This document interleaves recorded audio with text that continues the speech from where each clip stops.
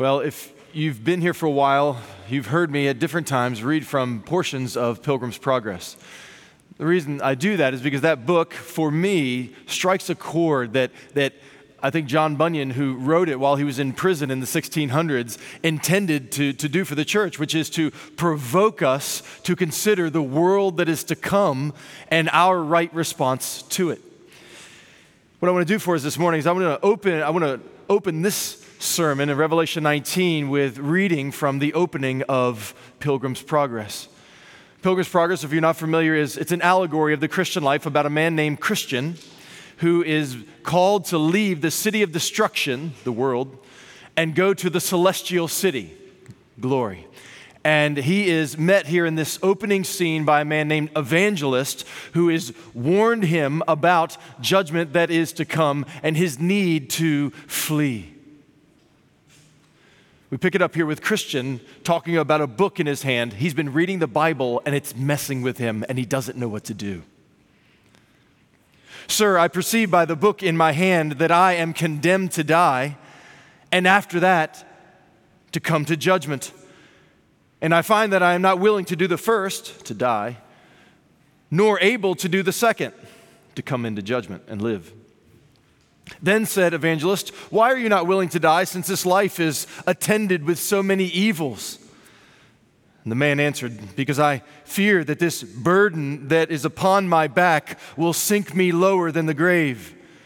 This burden on his back is the awareness of his sin. He's been reading the Bible and becoming aware that he's guilty before God, but he doesn't know what to do. And he's afraid that if he dies without dealing with this burden, that he will sink down into the depths of hell. Then said Evangelist, if this be thy condition, why do you stand still? And he answered, because I don't know where to go. Then he gave him a parchment roll, and there was written on it, flee from the wrath to come. And the man read it, therefore, and looking upon Evangelist very carefully said, where should I flee? Then the evangelist, pointing with his finger over a very wide field, said, do you see yonder wicket gate? The man said, no. Then said the other, do you see yonder shining light? He said, I think I do. Then said Evangelist, keep that light in your eye and go directly to it. So I saw in my dream that the man began to run. Now he had not run far from his own door, but his wife and his children, perceiving it, began to cry after him to return. But the man put his fingers in his ears and ran on, crying, life, life, eternal life. And his neighbors did too come out and yell for him to return. But he ran on, life, life, eternal life. John Bunyan penned those words intending to provoke believers to set their eyes on the celestial city and to flee from the city of destruction. The book of Revelation was written to operate in exactly the same way. It is a revelation of Jesus Christ and who he is, enlightening us to this King of glory and the fact that he is returning soon to judge the world. And that we should hear and heed the word to flee from Babylon, from this world of rebellion against God, and flee unto Jesus, who will take us to that place that he is preparing even now. Revelation began in chapter 1, where Jesus appears to John, and we see him in all his splendor in gleaming white gown. And then Jesus tells John to speak to 7 churches and to deliver to them very practical messages about how they are to respond in light of the fact that he is coming soon. Then in chapter 4 and 5, we get a heavenly vision where Jesus opens a scroll that details God's plan to destroy the sinful world and to deliver his beloved people. And what we find afterwards is are 6 repeating cycles filled with symbols drawn from the Old Testament that weave together all of these pictures and prophecies that God has given throughout history, showing how from the moment of the resurrection until the return of Christ, God is doing something to prepare the world for the day of judgment. That he is warning unbelievers of their wickedness, that they need to turn from it, and that he is wooing God's people to keep persevering until they see him. That he is working both in the lives of unbelievers and believers at the same time through all sorts of things that are happening in time in history. The first cycle is chapters 6 through 7, where we see the seven seals and these 4 horsemen who come with judgments. Then the second is in chapters 8 through 11. We see 7 trumpets blown to warn that judgment is coming, and indeed these Exodus-like plagues follow. And then we see a third cycle of the same portion of time in chapters 12 through 14, where we get a glimpse of the story behind the story, where we see the unholy trinity of the dragon and the 2 beasts of the sea and of the land as they oppose the holy trinity of heaven. This cosmic war that's going on that John gives us insight into. Then we see the fourth cycle, chapters 15 and 16, 7 bowls of wrath that are poured out. And what we notice is that the seals and the trumpets and the bowls, though they're the same judgments over the same period of time, they intensify in their severity as if moving toward this great climax of Christ's return. And then when we left off last time was in chapter 17 through 19, where we have the fall of Babylon. She is called the great prostitute. It's not just Babylon the city, but rather the system, the world system, filled with treasures and pleasures and oppression of God and his people and the opposition of God and his people. And we concluded in chapter 18 with watching Babylon fall. The city of destruction fell. And now in chapter 19, we come in verses 1 through 10, our text for this morning, and we see the response of heaven to both the justice of God against all evil that has fallen in Babylon, and the praise for his mercy for all of those who he has delivered from the wrath to come. Follow with me, Revelation chapter 19, beginning in verse 1. After this, the fall of Babylon, I heard what seemed to be the loud voice of a great multitude in heaven crying out, Hallelujah! Salvation and glory and power belong to our God, for his judgments are true and just. For he has judged the great prostitute who corrupted the earth with her immorality and has avenged on her the blood of his servants. Once more they cried out, Hallelujah! The smoke from her goes up forever and ever. And the 24 elders and the 4 living creatures fell down and worshiped God who was seated on the throne, saying, Amen, Hallelujah. And from the throne came a voice saying, Praise our God, all you his servants, you who fear him, small and great. Verse 6. Then I heard what seemed to be the voice of a great multitude, like the roar of many waters, like the sound of mighty peals of thunder, crying out, Hallelujah! For the Lord our God, the Almighty, reigns. Let us rejoice and exult and give him the glory. For the marriage supper of the Lamb has come, and his bride has made herself ready. And it was granted to her to clothe herself with fine linen, bright and pure, for the fine linen is the righteous deeds of the saints. And the angel said to me, Write this, Blessed are those who are invited to the marriage supper of the Lamb. And he said to me, These are the true words of God. Then I fell down at his feet to worship him, but he said to me, You must not do that. I am a fellow servant with you and your brothers who hold to the testimony of Jesus. Worship God. For the testimony of Jesus is the spirit of prophecy. Revelation chapter 19, verses 1 through 10. If we're going to attempt to summarize what this section is all about, it might go something like this. Prepare for glory by praising God for his justice and his mercy. Prepare for glory by praising God for his justice and mercy. Prepare for that celestial city that is coming by praising God for his justice and his mercy. The emphasis this morning is directly at those who would call themselves Christians, who are believers, who are the ones who are going to be pictured in this scene celebrating the grace of God. I just want to say this morning, if you know yourself to not be a Christian, you are welcome here, and we are thankful, and we think it is providential for you to be here. That means that God set this up for you to be able to hear this message in light of what awaits all of us. May we all hear and heed. We're going to consider this in two sections. First, praise God for his justice, verses 1 through 5, and then praise God for his mercy, verses 6 through 10. Praise God for his justice, 1 through 5, and then his mercy in 6 through 10. Look again here at verse 1. Praise God for his justice. After this, I heard what seemed to be the loud voice of a great multitude in heaven, crying out, "Hallelujah! Salvation and glory and power belong to our God, for his judgments are true and just, for he has judged the great prostitute who corrupted the earth with her immorality and has avenged on her the blood of his servants." John hears a multitude in heaven lifting their voices in unison to praise the Lord. This great multitude is most certainly the redeemed from all of history.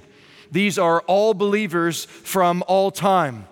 Just like God promised, they are as many as the sand upon the sea and as the stars in the sky, innumerable, other than to God, who he knows each by name.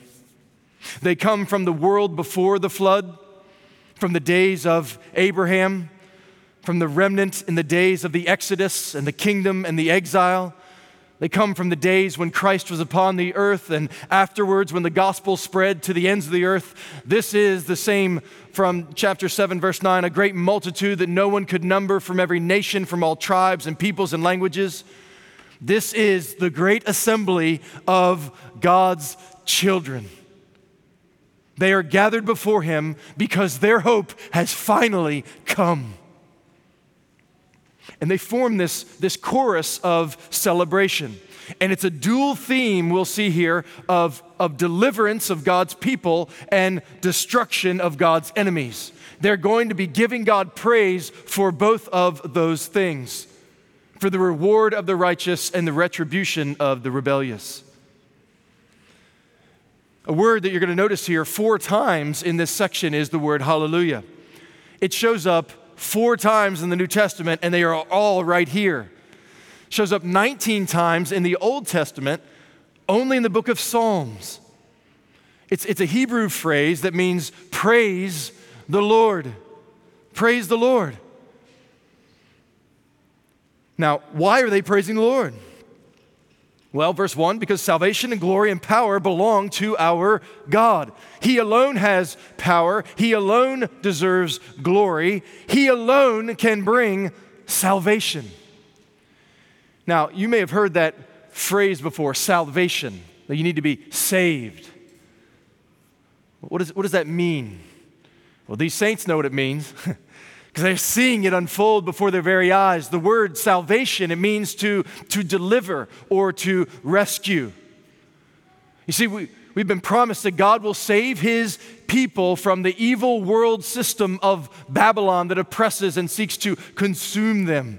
It has long oppressed God's people. It has mocked them and slandered them and oppressed them and imprisoned them and tortured them and murdered them because of their allegiance to Jesus. But now, here, their day of celebration is over, and the celebration of the saints has begun because salvation has come. The Lord has rescued them from the world of rebellion. Now, just an interesting thing to note, when you read through the Bible, you're going to understand salvation kind of in 3 ways. The first is being saved in the past, being saved in the present, and then being saved in the future. When one sees Christ as beautiful and our sins as heinous and needing to be forgiven by a holy God, and we see that he died in our place and rose from the dead, that's when you are saved in the past. You're justified. That begins a process of being saved. We call it sanctification, where you are being set free from the corrupting power of sin in your life. So you have been saved if you are in Christ. You are being saved. And here we get a glimpse of the fact that one day we will be saved fully and finally when he returns and does away with all evil. This is what they're singing about. He saved us, he kept saving us, and now he gonna save us forever. That is the heart of their song. And what's interesting here is that his salvation in this section is uniquely seen in his judgment. Notice there, verse 2, the reason for this singing is for his judgments are true and just. The court of King Jesus is described here as true. It means that what's done there is done in accordance with the facts. God has receipts on everything. There's no lies or tainted evidence that's admissible in his holy court. His judgments are genuine. They're also just, which means they're righteous. They conform to the standard of God's very character. So in this court, you've got to know that God doesn't have books of law that he looks to as some standard for his rulings. Rather, he is the standard. And his law is simply a reflection of his very character and his nature. So all of the rebellion that's happened in time and history is not just against some rule book in the sky, but it's against the holy creator of the universe. And that's seen here clearly on this day. And the judgment God is being praised for, specifically verse 2, for he has judged the great prostitute who corrupted the earth with her immorality. This great prostitute, again, is Babylon from back in chapter 18. Remember there, she's called the prostitute because she is portrayed as this unfaithful woman who lures the children of God into idolatry and immorality. Her temptations to sin have corrupted the earth, it says. She is known for her crooked perversions and then her cruel persecutions. She lures them away from devotion to the Lord and then oppresses them when they are in her grasp, much like a spider, which is an image we used earlier in one of the sermons. But here what we got to see is that her evil will not last forever. Evil does not last forever, y'all. The Lord has an expiration date on it. And here, these saints are praising God because that date has come.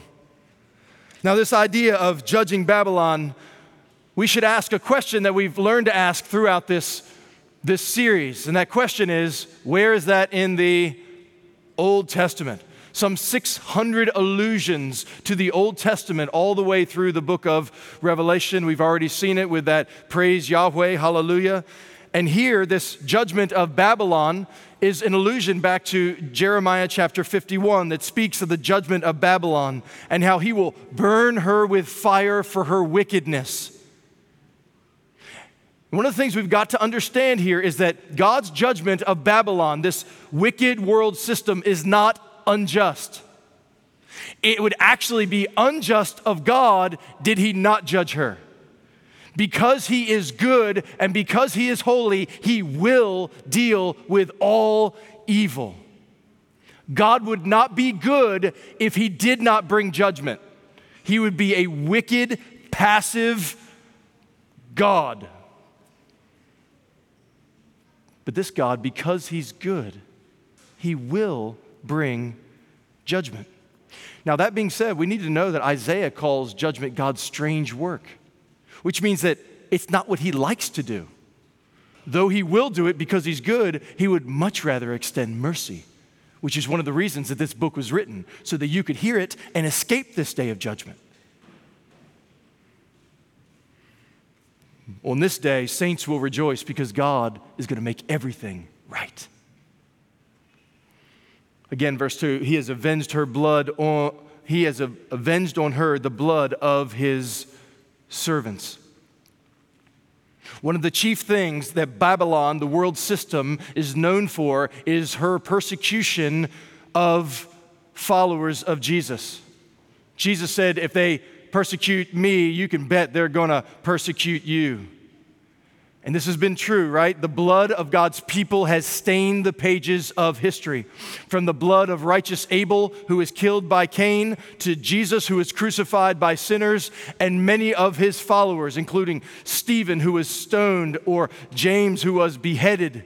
Nameless other men and women who were taken into the Colosseum under Nero and eaten by dogs there for sport, who throughout the centuries, even up to this very day in North Korea and India and Afghanistan and Somalia and Iran and many countries where right now, believers are being imprisoned and tortured and murdered. Right now, their blood is being shed and their faith is being mocked. But just as in the days of Abel, their blood cries out from the ground. And what it cries for is justice. Justice. Justice. But the Lord will avenge it. Verse 2, this avenging of the blood is an allusion to 2 Kings chapter 9, where God says that he will avenge the blood of his prophets whom Jezebel murdered. What's very interesting is that Jezebel is used in the book of Revelation as a picture of Babylon. She's a temptress toward idolatry and then a persecutor of the people. Psalm 79, Asaph cries for God to avenge the blood of his servants. And we also heard it earlier in the book of Revelation. You remember chapter 6 when we opened the fifth seal and saw under the altar the souls of those who had been slain for the word of God and for the witness they had borne. And they cried out with a loud voice, O sovereign Lord, holy and true, how long? How long before you will judge and avenge our blood on those who dwell on the earth? And in that text there, Revelation 6, it said they were each given a white robe and told to rest a little longer until the number of their fellow servants and their brothers should be complete, who were to be killed as they themselves had been. In that scene, the Lord told believers to wait. Those believers who had suffered injustice and had their blood shed, wait just a little while longer. More of your brothers and sisters are destined to die, but when that number is complete, then I will make all things right. Revelation 19 is the answer to that prayer of Revelation chapter 6. The Lord will avenge their blood. And this is not some kind of crazy Liam Neeson, Joker, Killmonger sort of vengeance that's out of control.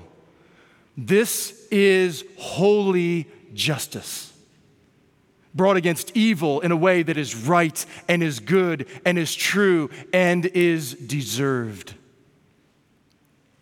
Just to put a name with this sort of scene. Earlier this year, Pastor Lawan Andimi from northern Nigeria was kidnapped by Boko Haram. They forced him to make a ransom video, and during that, rather than just ask for a ransom, he used it as an opportunity to testify to God's goodness and the fact that he had a certain hope that he would one day soon see his wife and his children and celebrate with his church the name of Jesus, who is worthy to be praised. A few weeks later, he was beheaded, his blood spilt upon the ground, and his faith mocked. So the question is, in that scene, who's the fool? Is it the pastor who says, I have hope that I'm going to see my family and worship with my church again? Or is it the captors who were in power and used a machete to take off his head? See, down here, if you're on the right side of history, it looks like the captors win. But what you need to know is that this book is written so you see the end of the story. Because there's a day coming when that pastor and every other one like him, every brother and sister whose blood was slain at the hands of mocking oppressors, they will be raised from the dead, and they will stand with the Lord of glory, and he will have a sword of vengeance in his hand, and he will put down the oppressors. And on that day, truth will be seen, and we'll see who the fool is. And the Lord wants his people to have confidence in that, to know that the resurrection of the dead is coming. And it also serves as a warning to those who would oppose God and his people that vengeance is in his hand and that you must be very careful with the way you relate to him and to his people. He will be avenged. Verse 3, once more they cried out, hallelujah. The smoke from her goes up forever and ever. Another allusion to the Old Testament here, Isaiah 34, where the destruction of Edom here foreshadows the destruction of an evil world system. Now, I want to pause and just make one comment, and that's this, that it may seem strange for some of us to imagine a crowd of the redeemed, which includes you, by the way. You're in that picture there in Revelation 19, if you're in Christ. It may be difficult for you to picture standing in glory, praising God for bringing judgment like this, so severe. What I would say to that is that I understand that feeling, but that one of the reasons God gives his word is to assure us that God's justice is good, and that one day when we see him in his holiness, we will feel about hell and about judgment the way that he feels about it. Which, to be very clear again, Ezekiel 18, he does not delight in the death of the wicked. He says, no, that you would turn and live, says the Lord. He doesn't want people to incur this, which is why he gave his son, Jesus, to die in our place and to rise from the dead. But that same Jesus will be honored, and his blood will be avenged, as will the blood of all those who by faith walked with him. And when we see him in all of his holiness and glory and splendor, we will understand why this sort of justice is good and right and true. And we will praise him for it. Verse 4, and the 24 elders and the 4 living creatures fell down and worshiped God who is seated on the throne, saying, Amen, hallelujah. And from the throne came a voice saying, Praise our God, all you his servants, you who fear him, small and great. These angelic beings were last seen in chapter 4 and 5. Here they join the song of the redeemed. But they are interrupted by this voice from the throne. We've seen this voice, or we've heard this voice here speak twice in chapter 6 and chapter 16. Both times it's Jesus. So it's likely the same here, where Jesus stands as the great representative of the saints, calling on all who fear the Lord, small and great, to praise him, which is a very important observation. Do you notice that in heaven, the small and the great praise the Lord? So no matter who you were on earth, no matter your flight status, no matter how many letters you had behind your name, how many degrees you earned, how many trophies you have, all tremble before the Lord in heaven. God is the great equalizer. There, the small and the great, the famous and the forgotten, the intellectual and the illiterate, the wealthy and the poor, the healthy and the sick, the young and the old, the men and the women, Republicans and Democrats, socialists and libertarians, in heaven, everybody before him trembles and praises him. And who are these servants of the Lord? Well, they used to be servants of Babylon. They used to be against the Lord. They used to be with the world. They used to be in the world and of the world. These who are praising God for his justice and in a moment for his mercy are ones who know themselves to be no better than all the people who get judgment. They understand themselves to be rescued from that because of grace. These are the ones who have heard Revelation 18:4, the call to come out of her, my people, lest you take part in her sins, lest you share in her plagues. I just want to say, as much judgment as there is in the book of Revelation, there is just as much, if not more, mercy. He gives this so we'll see the severity, so that we will turn to Him and live.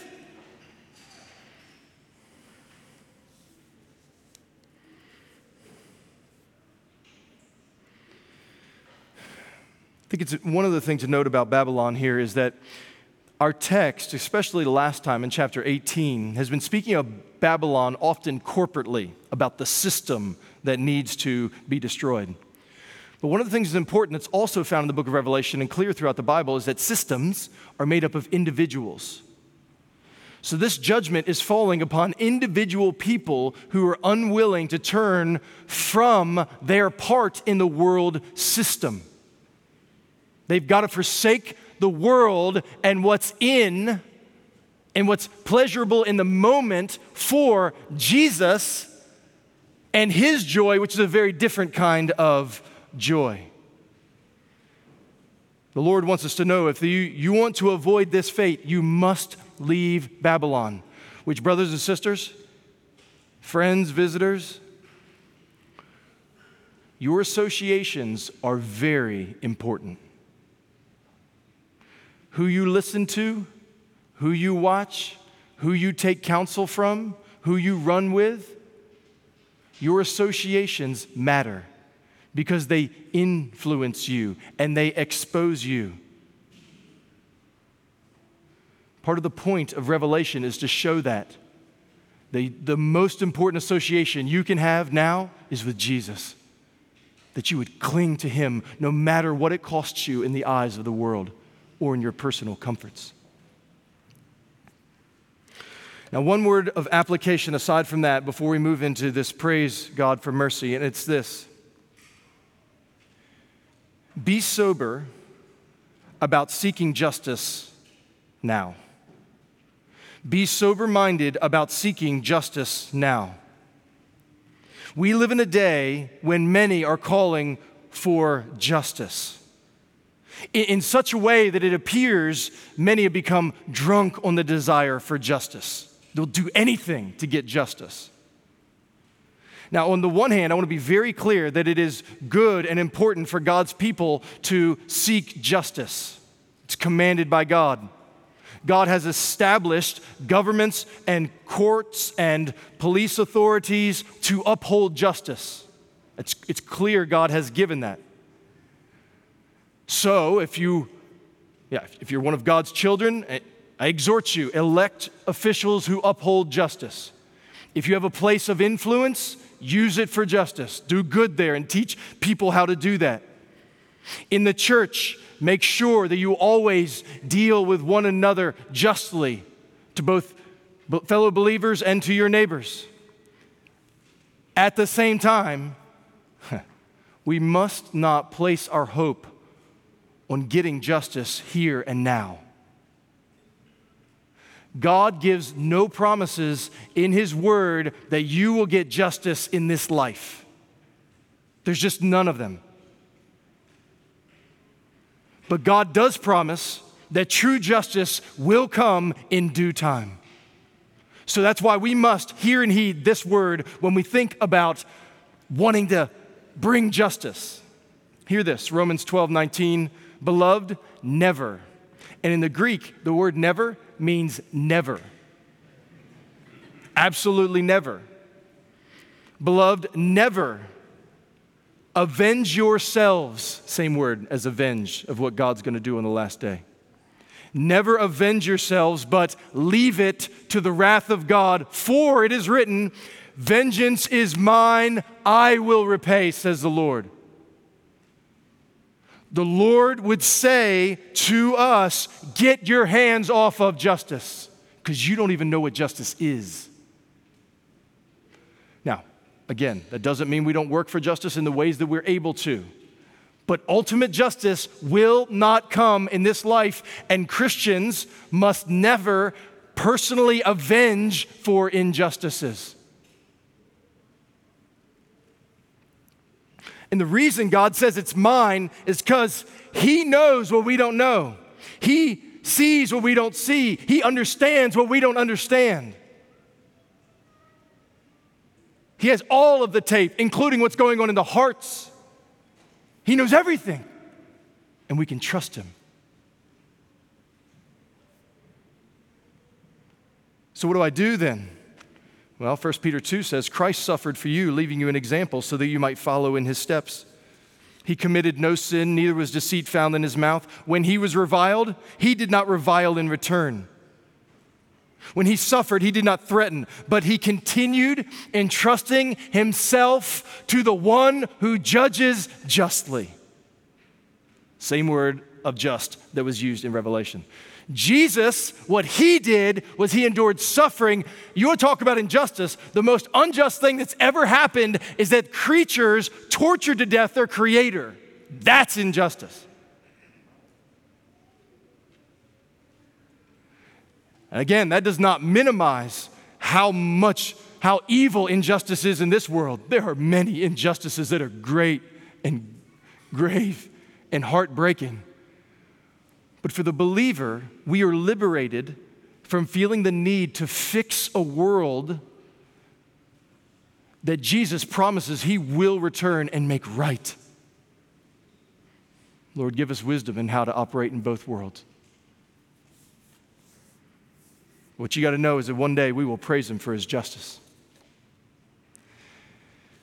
We're also going to praise him for his mercy. Beginning in verse 6. What happens here in 6 through 10 is the tone of praise is now going to shift from celebrating God's justice to celebrating his mercy. Verse 6, then I heard what seemed to be the voice of a great multitude, like the roar of many waters, like the sound of mighty peals of thunder, crying out, Hallelujah! For the Lord our God, the Almighty, reigns. Heaven rumbles with praise that feels like standing next to Niagara Falls. These many waters, or being surrounded by a thunder clouds.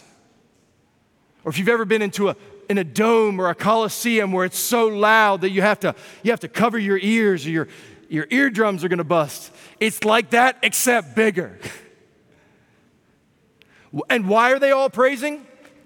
Well, because the King of Glory is about to do something unique and unprecedented. He is about to take for himself a bride.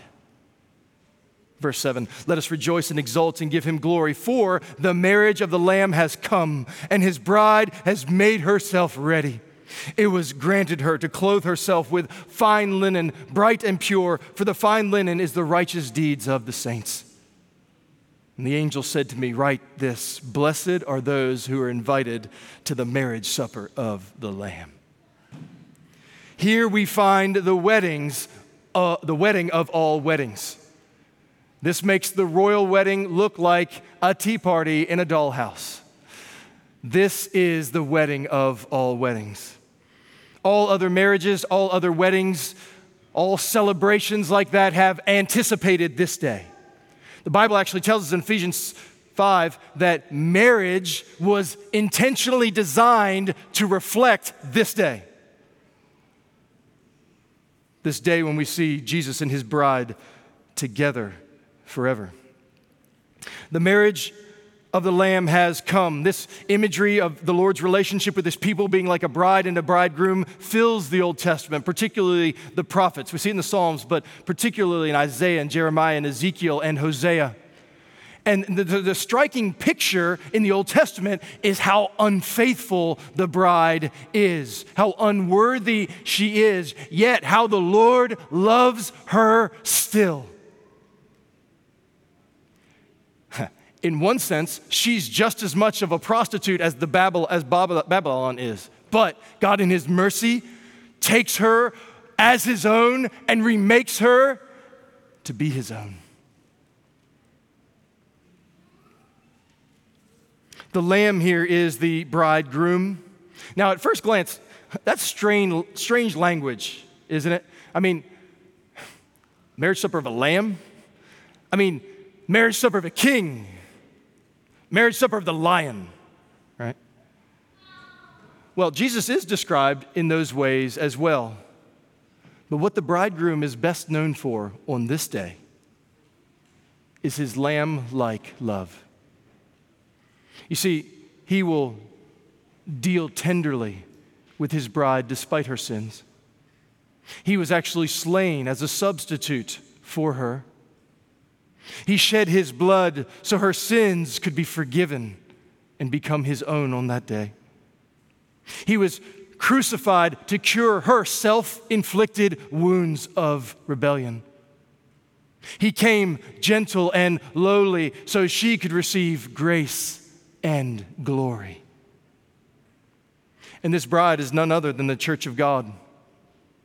Believers from all time, offspring promised to Adam and Eve, to Abraham and Sarah, Jews and Gentiles together in one body. This bride is a beautiful blend of people from every tribe, every tongue, and every nation. And she is beautiful to Jesus despite her sin. And we see here that his bride has made herself ready. How? Well, it was granted her to clothe herself with fine linen, bright and pure, for the fine linen is the righteous deeds of the saints. It's important to notice here that both she is given garments then and she prepares her garments now. She's given garments then. It was granted to her to clothe herself with fine linen, bright and pure. Which, when we see that kind of imagery, we should ask, where is that in the Old Testament? Well, Isaiah 61 says, I will greatly rejoice in the Lord, for he has clothed me with the garments of salvation. He has covered me with a robe of righteousness, as a bridegroom decks himself like a priest with a beautiful headdress, and as a bride adorns herself with her jewels. The goodness of this bride is a gift from God. He must give her this garment or she will have no hope. Which reminds us of the parable of the wedding feast from Matthew 22, right? Where you have a man who attempts to enter the wedding hall without the proper attire and he is cast out into judgment. Well, if you want to get into this party, there's a garment that is given to you. And it begins with receiving the righteousness of Jesus, which happens at conversion, which happens when you turn from your sin and you trust upon Christ. His sins are imputed, our sins are imputed to him. His righteousness is imputed to us. We are robed in his righteousness. It is given by grace alone, received through faith alone, in Christ alone. But that garment is not the only garment that we will wear on that day if we are God's people. In this text, we see that there are also robes given as rewards for practical righteousness. And just as a bride desires to look her best on that day when giving herself to her husband, so we will, on that day, desire to not show up undressed. That's why we have this text to highlight the importance of preparing even now. So she is given garments then, she prepares her garments now. The fine linen is the righteous deeds of the saints. On that day, we will wear our good deeds. Let me say that again, because this is super important for the rest of your life. What we're wearing on that day are the good deeds we do in this day. We are to be preparing as a bride, ready to see the Lord, and the way we do that is by grace through faith, obeying him. Listen to this from Psalm 45, similar picture, which is drawn upon again here. I'm certain this bride approaches a king dressed for his pleasure. It says in Psalm 45:14, in many colored robes she is led to the king, with her companions following behind her. With joy and gladness they are led along as they enter the palace of the king. You have this bride who's made herself ready, and she's coming in for this day when she and her bridegroom will be united. Brothers and sisters, everything we do now is in preparation for that day. Every good deed done for Jesus, every word spoken, every stupid tweet not tweeted, every word of vengeance withheld, every word of gossip or slander not given, every word of encouragement for God's glory given, every sin resisted, every act of service and sacrifice for His pleasure is seen by God, known by God, recorded by God, remembered by God, and will be honored by God on that last day. And do you see here how amazing this is? It's portrayed as beauty, right?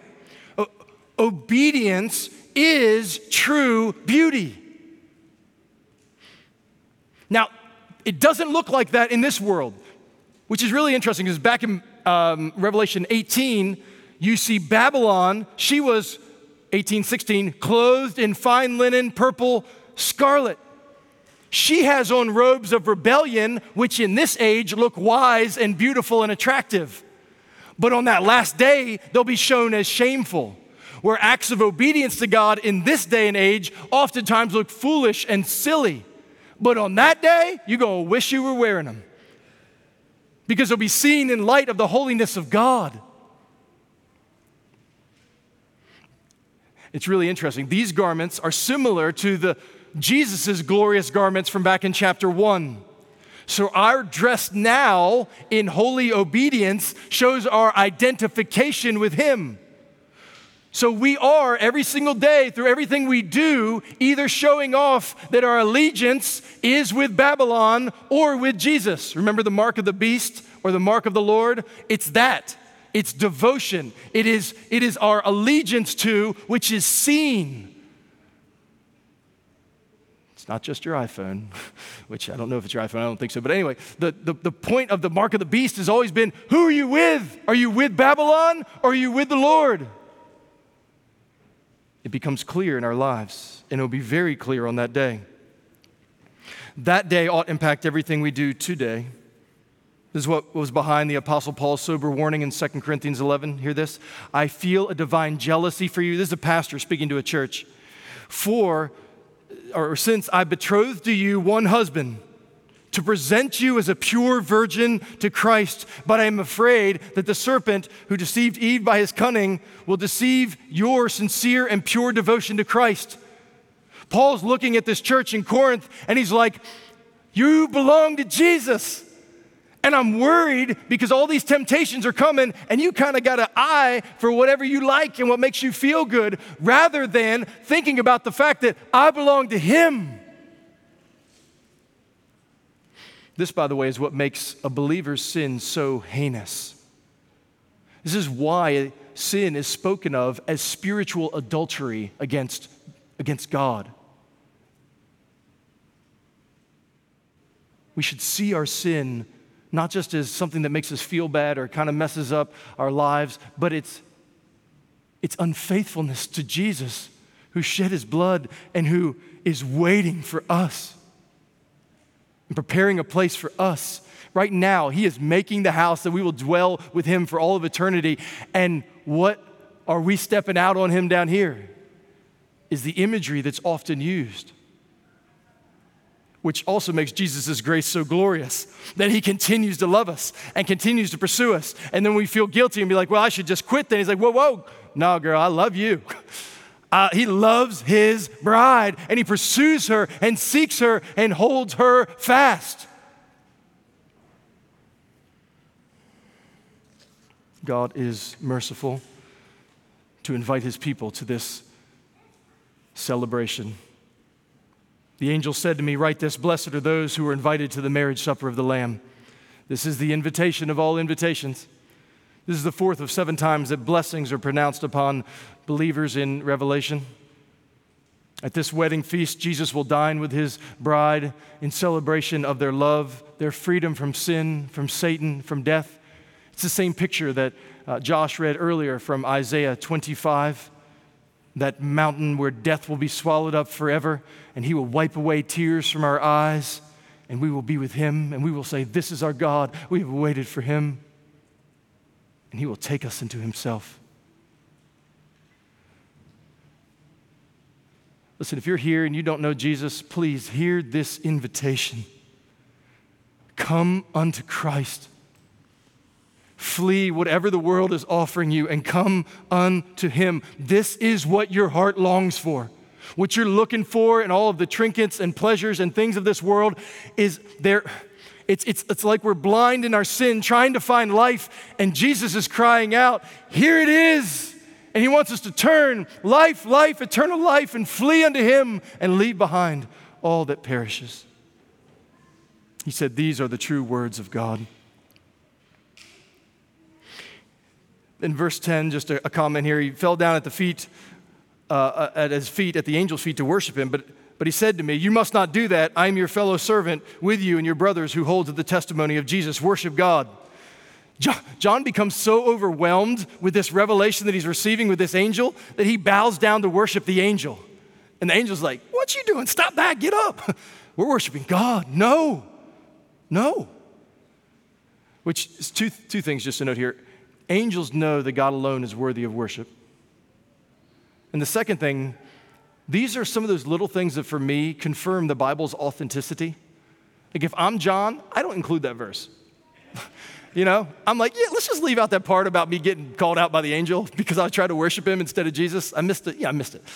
I would totally leave that out. But the Lord leaves it in just to show even the apostles who are in heaven are prone to be confused. That should be encouraging to us. Then he says, the testimony of Jesus is the spirit of prophecy. I think the point of that is that Spirit-inspired prophecy, like what this whole book is about Jesus. Everything that the spirit of prophecy proclaims is Jesus is Lord. Look to him. He alone is worthy of worship. What he's doing through this whole book is he's laying before us the beauty of Jesus and showing how precious he is because of how gracious he has been to us. So in light of that, we should prepare for glory by praising God now for both his justice and his mercy. So 3 final exhortations, very brief. First, always see evil through the lens of the end. Always see evil through the lens of the end. When you see it now, remember what God will do then. Always see evil through the lens of the end. Secondly, always entrust vengeance to the Lord. Always entrust vengeance to the Lord. The Lord will make all things right. Pursue justice, do good here, yes, but understand that ultimate justice can only be rendered by the holy judge of heaven. And then thirdly and finally, always be getting dressed for glory. Always be getting dressed for glory. Every word, every action, everything you do matters. Everything. Do it with an eye to that day, picturing I'm preparing to see the Lord. He sees me now. One day I'll see him in light of this action that was done for his glory, and I'll see how it pleased him, and it will bring me great joy. May the Lord give us grace as we await that day. Let me pray for us.